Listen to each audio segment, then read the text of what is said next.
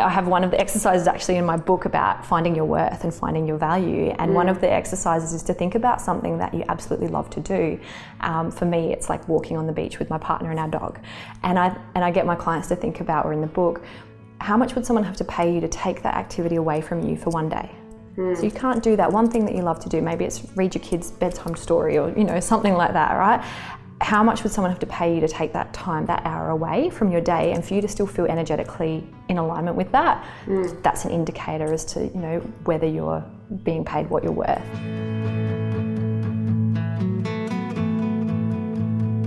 Hi, and welcome to episode 50 of Be The Drop, a weekly podcast that investigates how to unlock your brand story to supercharge your business.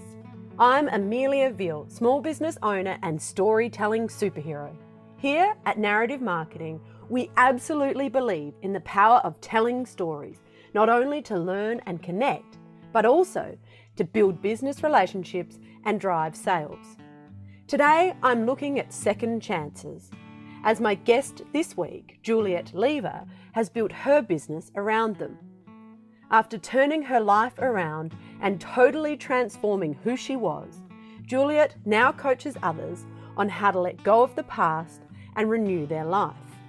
Her book, Relaunch My Life, shares the story of her own personal journey, and it's also a reference manual for her and her clients as she guides them through their own transformational journeys. In today's episode of Be The Drop, Juliet talks about getting a second chance at life, the power of story to connect with people, and the harsh reality of going from a six-figure salary to starting a small business.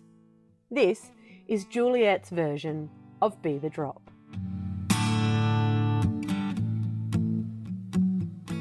Thank you so much, Juliet. It's so exciting to have you here for our next episode of Be The Drop. Thank you for having me. It's an absolute pleasure.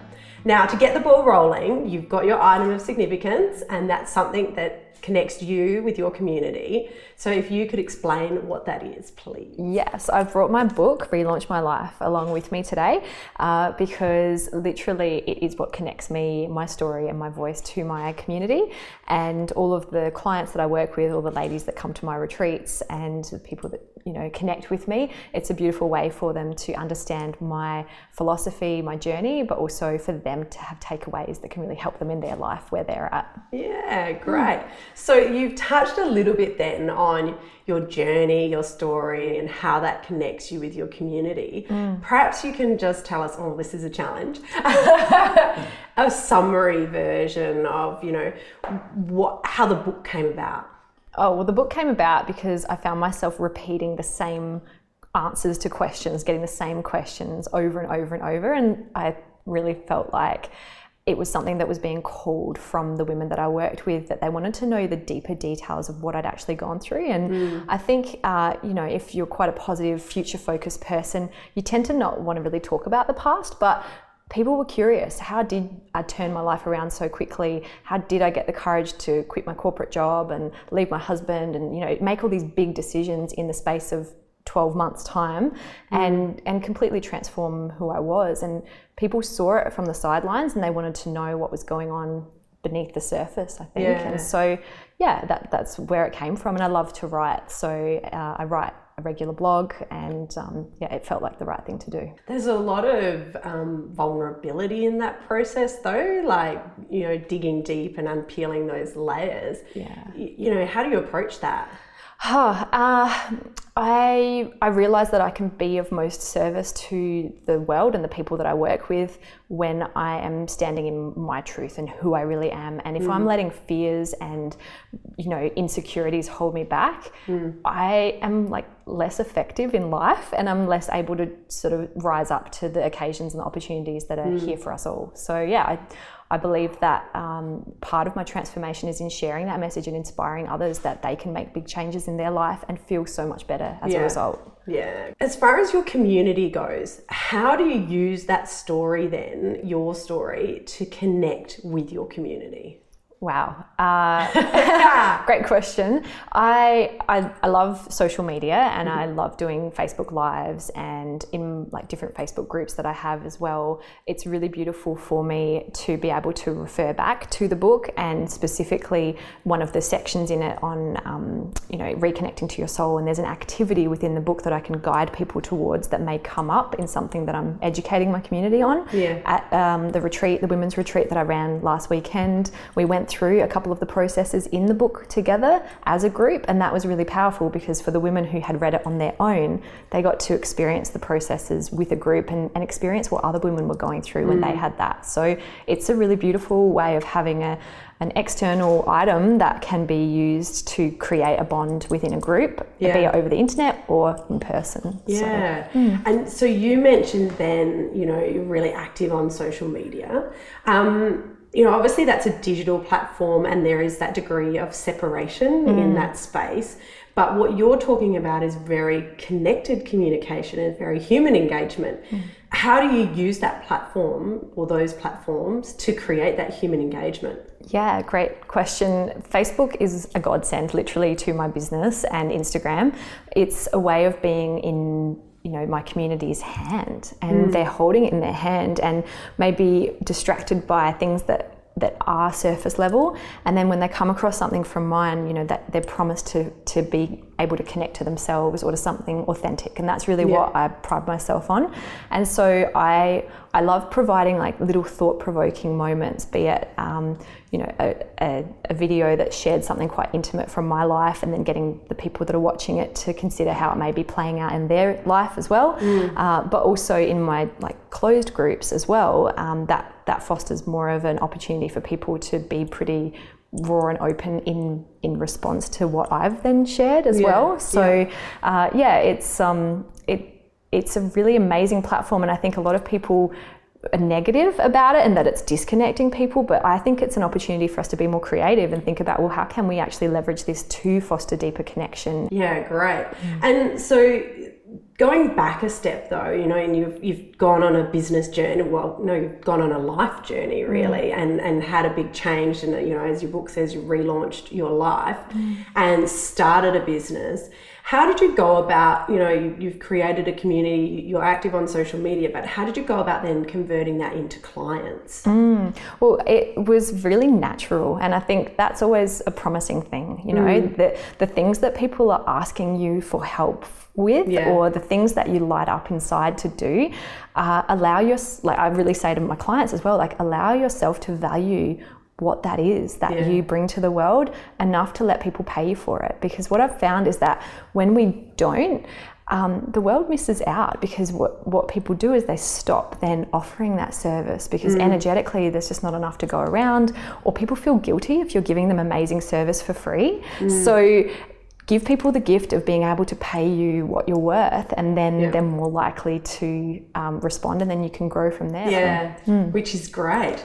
And I like that focus though that you've talked about, monetization and looking at your business models first, because often, and you mentioned this a bit, people focus on the creative side, but I also think there's a challenge and a blocker in understanding and charging that value and knowing your worth and having the confidence. And a number of guests I've talked about is imposter syndrome, feeling that the value and the right to charge it. Is that something you come across as well? In my journey, definitely. I think that there's an authenticity to checking in and checking, am I in alignment with what I'm charging, and am I, I have one of the exercises actually in my book about finding your worth and finding your value, and one of the exercises is to think about something that you absolutely love to do. For me, it's like walking on the beach with my partner and our dog, and I get my clients to think about, or in the book, how much would someone have to pay you to take that activity away from you for one day? So you can't do that one thing that you love to do. Maybe it's read your kids' bedtime story, or something like that, right? How much would someone have to pay you to take that time, that hour away from your day, and for you to still feel energetically in alignment with that? That's an indicator as to, whether you're being paid what you're worth. And there's lots. And I think especially women, we do attach our value and worth, and money is such an interesting thing, but it's literally just energy. Is there sort of a key driver in your, how you you share those messages, how are you helping to motivate and inspire people, and how do you help them understand the value of that? I'm really fascinated in what are all the pieces that bring together everyone's individual puzzles of their life, and also putting together that puzzle not from a place of lack or I have to complete this, or I have to figure out why I was born or what it is that helps me thrive because there's something wrong with me, more from a place of self-acceptance of where you're at and curiosity about, what else is there on this path. So I think a lot of the self-development and self-help industry is beautiful because it raises people's awareness on strategies to improve their life, but what I feel it does in some degree is make people feel not enough or not worthy, and that's perpetuating the underlying issues. So it's about you're perfect exactly as you are. Have you considered this? And could you be curious about that? And just being open in that space. And I think that's really what I try and encourage. So for you, do you use story in connecting with your community? Well, yes. And I talk a lot about myself only because it's the only perspective I can give. And I really am very, confidential about my clients. I share a few different client stories, but I've, changed their names and things like that because I provide such a space of, unconditional love and support, and people will share things that they've, never shared with anyone. And so definitely encourage a space of that. But I go first. I think you can only expect someone to be as vulnerable with you if you're also doing the same. Yeah. So I think I definitely like including stories, and I think it makes life much more interesting. So, and for your book, I assume that's quite a fundamental part of it's about your life. Well, it's so fascinating because literally 3.5 years ago, my story is all I had. I'd lost my husband, I'd lost my job, I had hardly any money. And I was like, well, shit, what am I going to do? Sorry, I swore. And I thought, I could apply for another job, but it's going to be same stuff, different place. I feel like there's something in this. And so my business, Relaunch My Life, was started where it's like, well, there's nothing else but sort of take two. I've got to do this life thing all over again. And literally it's like I've had a second chance at life. And so that story is literally all I had. It was from that this has all come. Yeah, so you've built your business on it. And so you've mentioned Facebook Live a couple of times. Yeah. Has that been something that's really been powerful for you? Totally. Yeah, I think it's cool when you do your Facebook Live and people jump on and they can ask you questions and there's engagement. And I think it's sort of like talking to a live audience, and that's really fun. And then in the private groups doing the Facebook Lives, it's a really beautiful, intimate space, but it's also like right then and there. I tried actually running some meetups and conferences and yoga initially on a webinar series, and it's just too hard for people to get the logins and get it all set up. Whereas Facebook Live, I'm on Facebook, Juliet's doing yoga class. One of the girls in the first week said she had her phone on one hand and the yoga class came up and she had a bottle of wine in her other, and she was just about to crack open the lid and pour herself a glass of wine, and she saw the Facebook Live of yoga come up and she's like, I need to do yoga right now. I don't need to drink any wine. And she put the wine away and she came and did yoga. So that was a win for me. Yeah, so, and that's immediate impact, isn't it? Exactly. So, but if she'd had to log on to a webinar, that would have been stressful and be like, too hard. I'm going to go to the wine. Yeah. So with your focus, and you were talking about initially in that first year or so, it was like you've got to do more and you've got to do more, and trying to build. In that stage, was your focus more on building your business and building your business offerings, or on your community? And how did you juggle those two things? Totally honestly, in the first initial stages, my focus was on earning money because I had gone from a 6-figure salary, getting paid the same amount every fortnight, no matter if I was in a good mood or not, like anything like that. It was all of a sudden in the reality of having my own business, which was something I'd never had before. And so I pushed myself so hard because I was petrified of not being able to pay my bills and not being able to work that way. And it's interesting because I've noticed a few people that get, say, redundancies or payouts or things like that. And I am so grateful that wasn't the case for me, because that push to actually, I have to make this work. It was like there was no other option. And taking out all other options forced me to focus. And that focus in the first 12 months, especially in my business, was so powerful. So, and then once I got to a point where financially I was feeling comfortable, it started being, okay, how can I add more value? How can I really serve these people? And what are they asking for? And starting to really respond to that. So, but I was just super busy with client sessions, and I had an office space as well that was costing quite a lot of money. And that was when, after about 6 months, I took my business online, and that's when things really financially stepped up for me. So online has just been a huge opportunity, and that's why I think it's, you know, forced me to think about how to create my community online, because I work with people all over the world, so I have to do things universally, otherwise I'm not servicing my client in Iceland who gets up at 7 a.m. to do my meditation class at 8 o'clock here, so it's time difference. So. Which is great. Yeah. But so for you then, you know, you said you'd never go back there. So what is that key motivator then that keeps you doing it? Oh, not having to work in an office ever. Yeah. And being able to make my own decisions. You know, I love that if something changes, I can say, this is what's happening now, and I can really go with what feels right for me. I don't have to check with someone and then get an answer that I'm not in alignment with, and then have to deliver that answer. I couldn't do that anymore. I'm too authentic now, damn it. It wouldn't work. So. Well, and that comes back to that values and being very clear and knowing that. So then if it's outside of that, you get to say no. Exactly. Yeah, that's brilliant. Well, thank you so much for joining me. In conclusion though, could you share with me Juliet's Be The Drop tip? So that's your top communication tip. Any communication is better than no communication. So even if you don't have the most perfect studio or airbrushed look, or even if you don't know exactly what you're going to say, like, just get on Facebook Live and talk to your audience and connect. Authenticity and communication. I had some of the best reviewed Facebook Lives and the most shared, and the ones where I've got the most clients or people interested in my workshops or retreats have come from when I've had like no makeup on and just taught a yoga class and shared something really authentic. So any communication is better than no. And you know, when you do post things or publish things, you will get feedback. Like, put things out there, and it doesn't have to be perfect. And sometimes the imperfection is actually good. So, oh, I like that. Embrace your imperfection. Yes. Well, thank you so much. It's been a pleasure. Cool. Thanks for joining me for another episode of Be The Drop.